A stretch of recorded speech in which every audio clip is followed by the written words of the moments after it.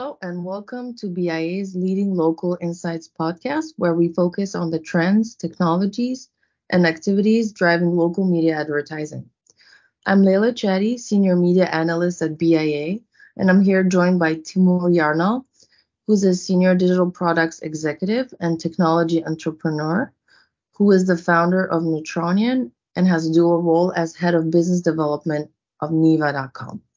With our guest today, we will be discussing trends regarding media privacy and data compliance. First, let me give you a little bit background about Timur's um, background. So his father, Doğan Cüceloğlu, was a famous academic writer and professor who taught and did public speaking on media psychology in Turkey. Carrying on his father's teaching on personal development, Timur persevered in mechanical engineering and co-founded four startup companies focused on data privacy and consumer trust, also including one that was acquired by an industry-leading advertising and media evaluation company. Also, prior to founding Neutronian, Timur was also the senior vice president of digital advertising and corporate development at ComScore after it acquired MdotLabs, the dot detection company he co-founded. So in the last few years, the need for increased marketing capabilities, efficiency, effective targeting, attribution, and consumer retention have been really the focus of marketers. So without any further ado, let's jump into the dynamics, the functions, the implementations of these emerging technologies that make these aspects possible. So Timur, welcome. Thanks for joining us today. Can you start by telling us more about how you came about launching Neutronian and where the name came from? Also, why did you see such a need for such a product? Yeah, thank you, Layla. I'm glad to be here. Mhm. Thanks for the full background. I think as you pointed to my father, who is a national icon in Turkey and a very well-known psychologist, and really brought, I think, family psychology and modern psychology to Turkey. Really influenced my thinking and both around entrepreneurship. Always encouraged me to take risks, be an entrepreneur. And to write, so I think that was a thing. So that definitely led to my both like the left and right side of my brain with engineering, as well as, jumping into the startup world and not being able, not being afraid to take risk. And I think potentially embracing failure as part of the path as opposed to the end point. And so that, led to the startup life, and I think has influenced business and life overall. And as far as Neutronian, we are a data privacy analytics and data quality scoring platform. So our goal is to be like the S&P or Moody's for scoring data privacy and data quality, meaning local audiences that are, having ads, targeted toward them. We want to make sure that there's a proper, global framework in place to make sure that that's the audience that the marketer expects, that the audience itself is aware of how they're being tracked, and that the local media platform and provider is protected, saying, look, we've followed these standards, we followed this framework, so we are being transparent and are following applicable compliance laws. And how that came about, I think multiple levels. One, I have a core belief that data privacy is a fundamental right and part of democracy. And I think we've seen, globally the impact of that when those rights are eroded and when they're supported. And so that just a really, personal passion belief for me. And then, as you mentioned, my third startup, MdotLabs, was acquired by ComScore, and I ran the audience verification teams at ComScore for a number of years. And right there, I faced firsthand the issue in finding high quality data partners. Everyone would come in saying, hey, we got great data, it's ethical, it's privacy first, it's all first party. And there was no way of measuring it. We had to dig in and essentially put everyone through an M&A, like a mergers and acquisitions level of vetting before we could find was it actually good data? Was it compliant? And in the vast majority of cases, I'd say 80% plus, we would find issues that would have us walk away from the data partner. So certainly my time at ComScore influenced it quite a bit. And then I would say my second company, Broadcast Interactive Media, where I first met BIA, and I worked with local platforms across, Gannett, Belo at the time. I think we worked with, hundreds of local TV and radio stations. I mean, that very much obviously influenced my thinking to that time, even prior to doing bot detection. But seeing, local faces special challenges and also has special value in terms of the local content generation, the local news reporting. And by and large, that's been discounted, I think, in the broader market. So a lot of what Neutronian is doing is trying to highlight lower volume publishers that are exceptionally high quality, because the market has moved towards valuing scale only and not valuing that. So in a sense, the market has moved towards viewing everyone as fast food when there are, organic, much higher quality level of content and audiences out there. So all of those things inspired Neutronian, and I think something we're still driving towards. That's very interesting. Thanks for giving us some background on it. What kind of challenges, now that Neutronian is like there and operating, what kind of challenges that you are seeing today, and what are the new trends that you're seeing in Martech? Sure. So Neutronian launched 3 years ago in March of 2020, the day before the shutdown order was issued in San Francisco for the pandemic. So one massive challenge we faced is just for the first 14 months, we weren't able to meet with clients and prospects face to face. So again, this is my fourth startup. I hope to never again launch into the teeth of a pandemic. But I'm proud to say, we have persevered, we have grown, we have fantastic clients and partners that are very committed to the business and to the vision. Partners like Double Verify, Share This, IOTA. We recently announced that Dynata, as a major survey platform, is a client and is a partner. Bombora on the B2B side. So, among my startups, this is among the most committed customer base. And my co-founder and co-CEO, Leyla, who is based in the Netherlands, we've persevered, through this. The other, I think, challenges, just besides like the tactical, is that data privacy for a long time has faced cynicism and lack of attention, right? So if we rewind 10 to 12 years ago, just like when brand safety first rolled out, right? When websites were first faced with, we want to vet your domains to ensure the content is brand safe. Nobody cared. It took a while to get momentum. The analysis was initially manual. Agencies were doing teams of manual vetting of domains to see if they were safe for brands. That has now evolved to become standardized, automated. It's gone from basic, binary 0-1, is it brand safe or not, to involve very nuanced machine learning and detection systems that can do sentiment analysis on publisher pages. And so data privacy scoring faces those same challenges right now. Like, people wonder, why does it matter? Is it really important for my brand? Well, you have to do it manually. Does anybody really care, et cetera, et cetera? And we're going to see that same trajectory where, 2 to 3 years from now, huge steps forward in automated scoring, along with regulatory change, as well as making it part of an opportunity and showing that, data privacy correlates to actual better performance for marketers. But, stepping back, there's still a huge amount of skepticism. I tell the story, which was recently featured in a publication. I told it to another editor. At CES this year, I was meeting my first meeting at CES, which is always a little bit of a shock. You come from the holidays and you're at CES. And my first meeting was with a major identity platform. I won't name the name, but everybody knows this platform. I was meeting with 6 of their executives, 5 other people in the meeting. Their CEO was out on the call, but their chief product officer looks me in the eye and says, "Look, this is all baloney anyway. Nobody cares about data privacy. This is all just for show. None of my customers ask about it, and we do it so well that we don't have to worry about it." And I was shocked that he would admit that in front of a meeting.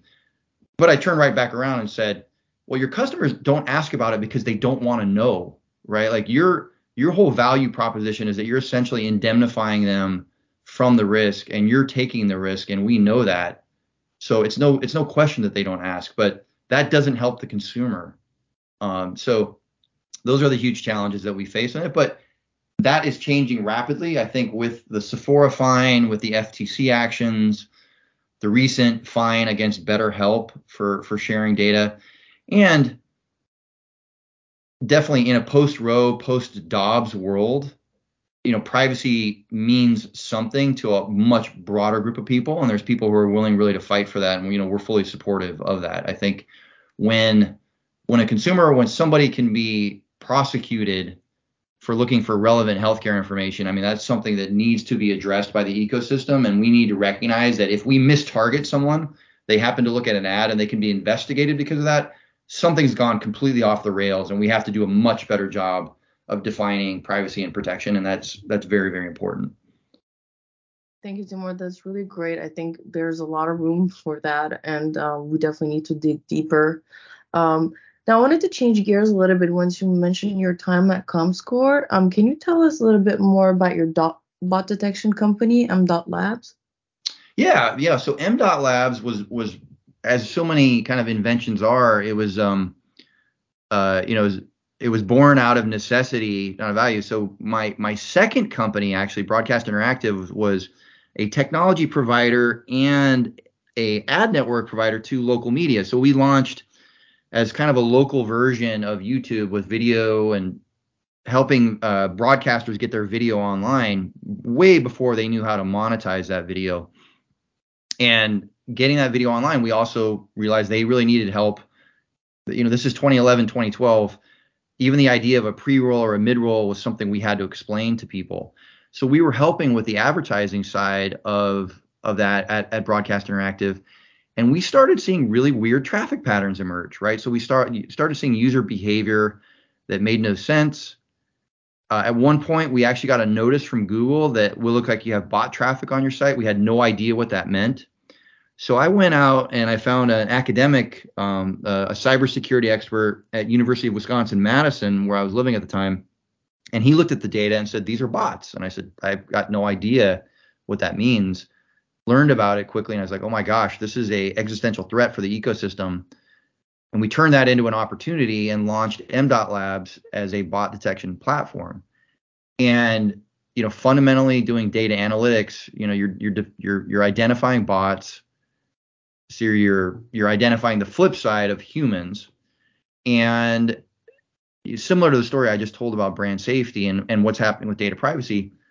We started with a rather simple, almost manual process, but you can imagine the way that bot detection works, the way that we did it, which is a very specific type of analytics and data science called anomaly detection, right? We're looking for anomalies in the data that would flag non-human behavior.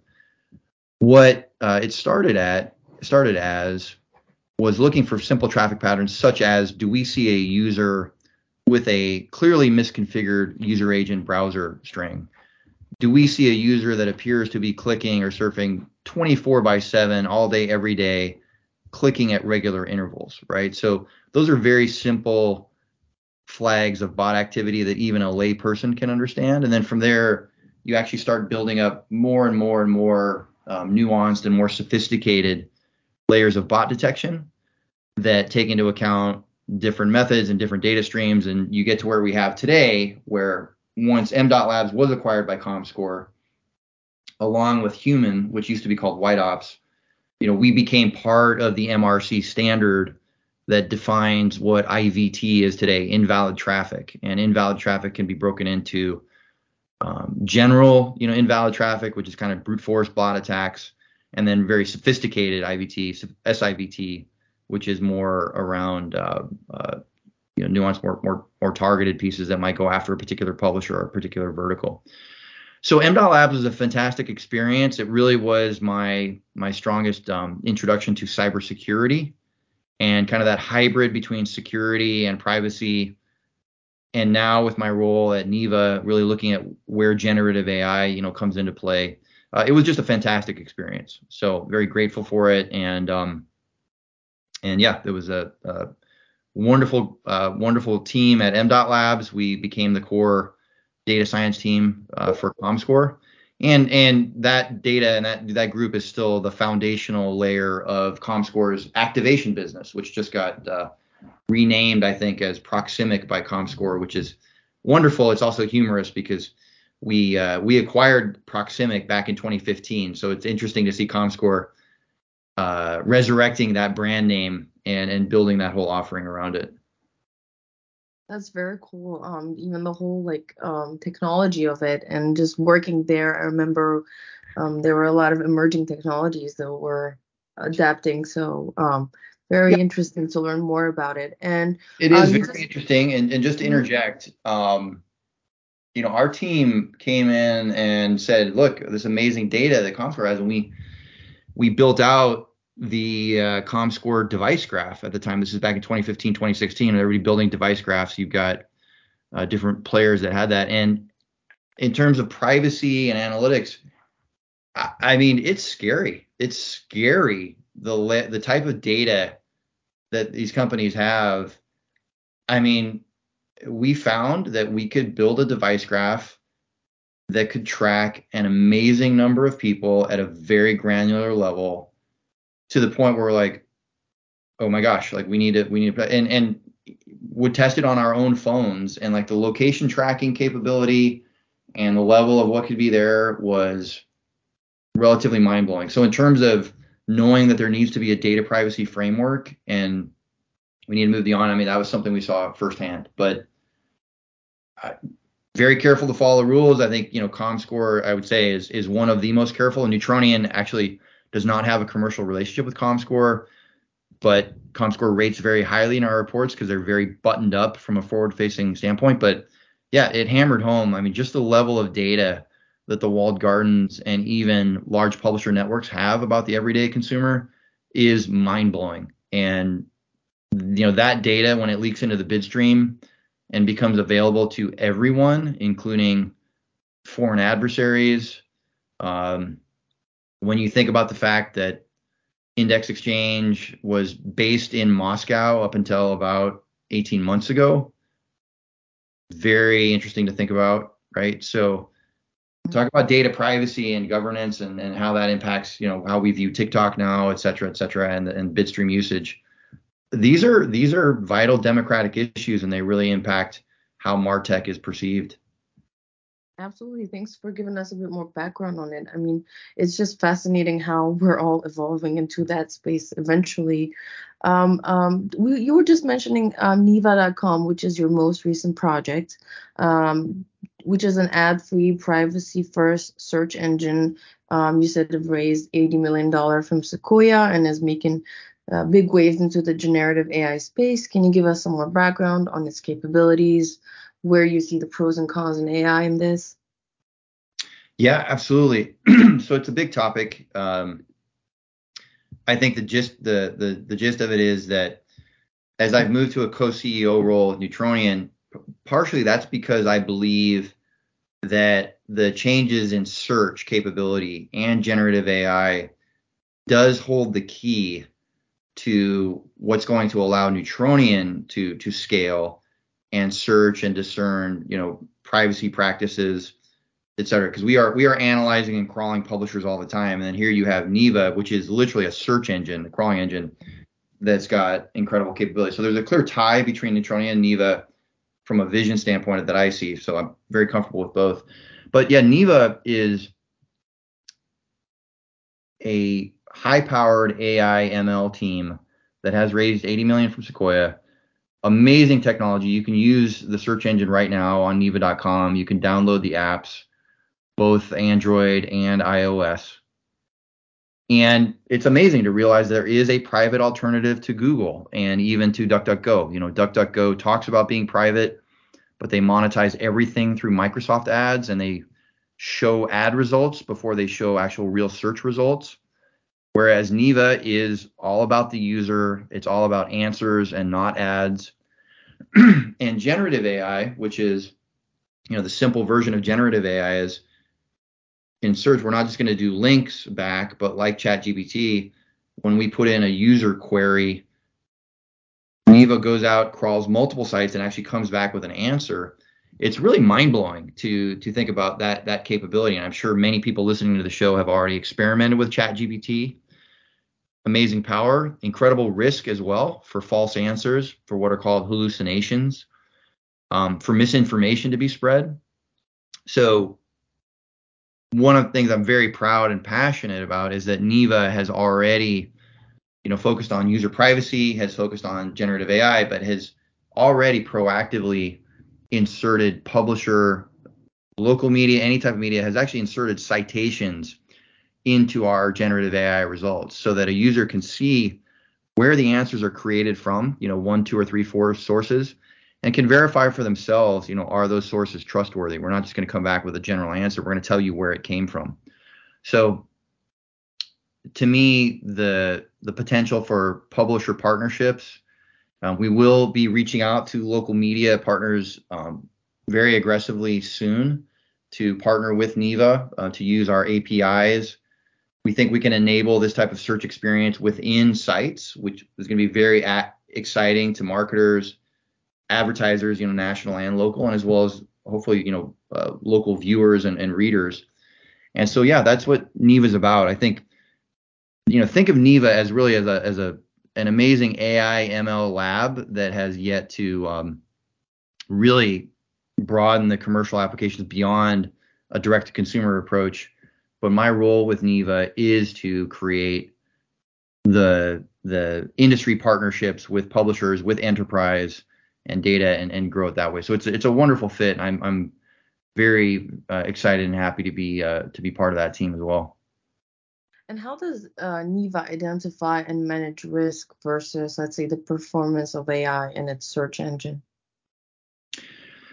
There's a ton of methods that we do on that. I mean, we're using co-validation of other results. We're constantly taking our own sources to use as baseline sets, make sure we're on target. We are reaching out to other companies that are building and are testing our own large language models. So you may have heard this incredible change in search is all underpinning this is underpinned by this change in the actual model. What you come back with is called large language models, or LLMs. And the explosion in AI capability has allowed for these LLMs to become so much more powerful, to check for a wider array of potential results.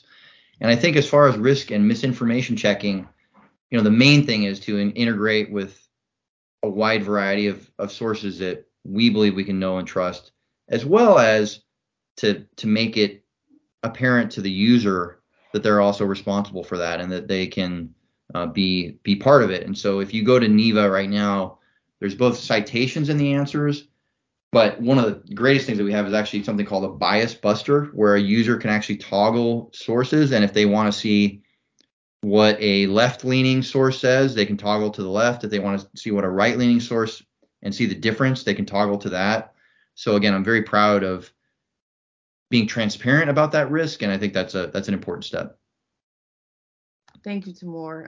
That's really cool. And I've got only one more question. Where do you see the ad world going, in your own perspective, especially in terms of digital channels targeting local consumers? Now, I know AI brings a new level to innovation to the space, like we just talked about, and privacy is going to be an issue going forward in terms of first-party data and targeting. Fraud will also continue to be an issue. What are the most important opportunities for improving local media and ad markets? Yeah, so I think there's probably 4 major overlapping trends that I'd point to right away for local. One, I believe strongly that privacy is not for just a few people. I mean, it can be dismissed as only a few people care about it. I think privacy is now mainstream. It's here to stay. We see that based on Apple has pivoted its entire marketing message around privacy. And so when the most valuable company on the planet takes that stance, I hope people do wake up and pay attention. Although, unfortunately, far too many are dismissing it merely as a marketing tactic. But privacy and showing that users and viewers can have their privacy choices honored, I think is very important. Secondly, the importance of local journalism and the awareness of misinformation and the damage that can do is also a very strong trend. For advertising to engage with that, then the changes in identity, right? So the issue of cookie deprecation and just where does identity come from will continue to be a massive trend, and that's where this concept of publisher first party data, I think it's well known, but every local media site and property should be thinking about how do they get their users to engage and how can they transparently take in, first party data that they're going to be responsible stewards of and use that to build, really good ad experience. And then the fourth trend then is generative AI, right? So in terms of that engagement, how are people going to engage with your site in this new world, this new manner? Are they all just going to go to ChatGPT? Our view at Neva is that generative AI needs to be much more like an Iron Man suit for local reporters and not a destructive force, right? So we want it to be an enhancement. Let's call it a bionic man or a bionic woman. And I think that trend is very important. So those are my trends. I'd love to follow up more. I think we could talk for days and days, right? But I really appreciate you having me on. And I look forward to working with BIA quite a bit more and just really appreciate you taking the time to learn. Thank you so much, Timur. We really learned so much about it, and we're probably going to dig more into the subject going forward. And thank you for your time today. We really appreciate you coming in here. To our listeners, if you are BA Advantage client, we encourage you to go into Advantage and check your local market and for local business opportunities. Please let us know if you have any questions, and our team is here to help. Send us an email at info@bia.com, and we will get back to you right away. And finally, for everyone out there listening, thank you for joining us for this edition of BIA's Leading Local Insights podcast. It was a pleasure talking to you Timur today, and we will continue covering trends in Martech and AI as this space continues to evolve and grow in so many different ways. So stay tuned and have a good day, and we'll see you on the next episode.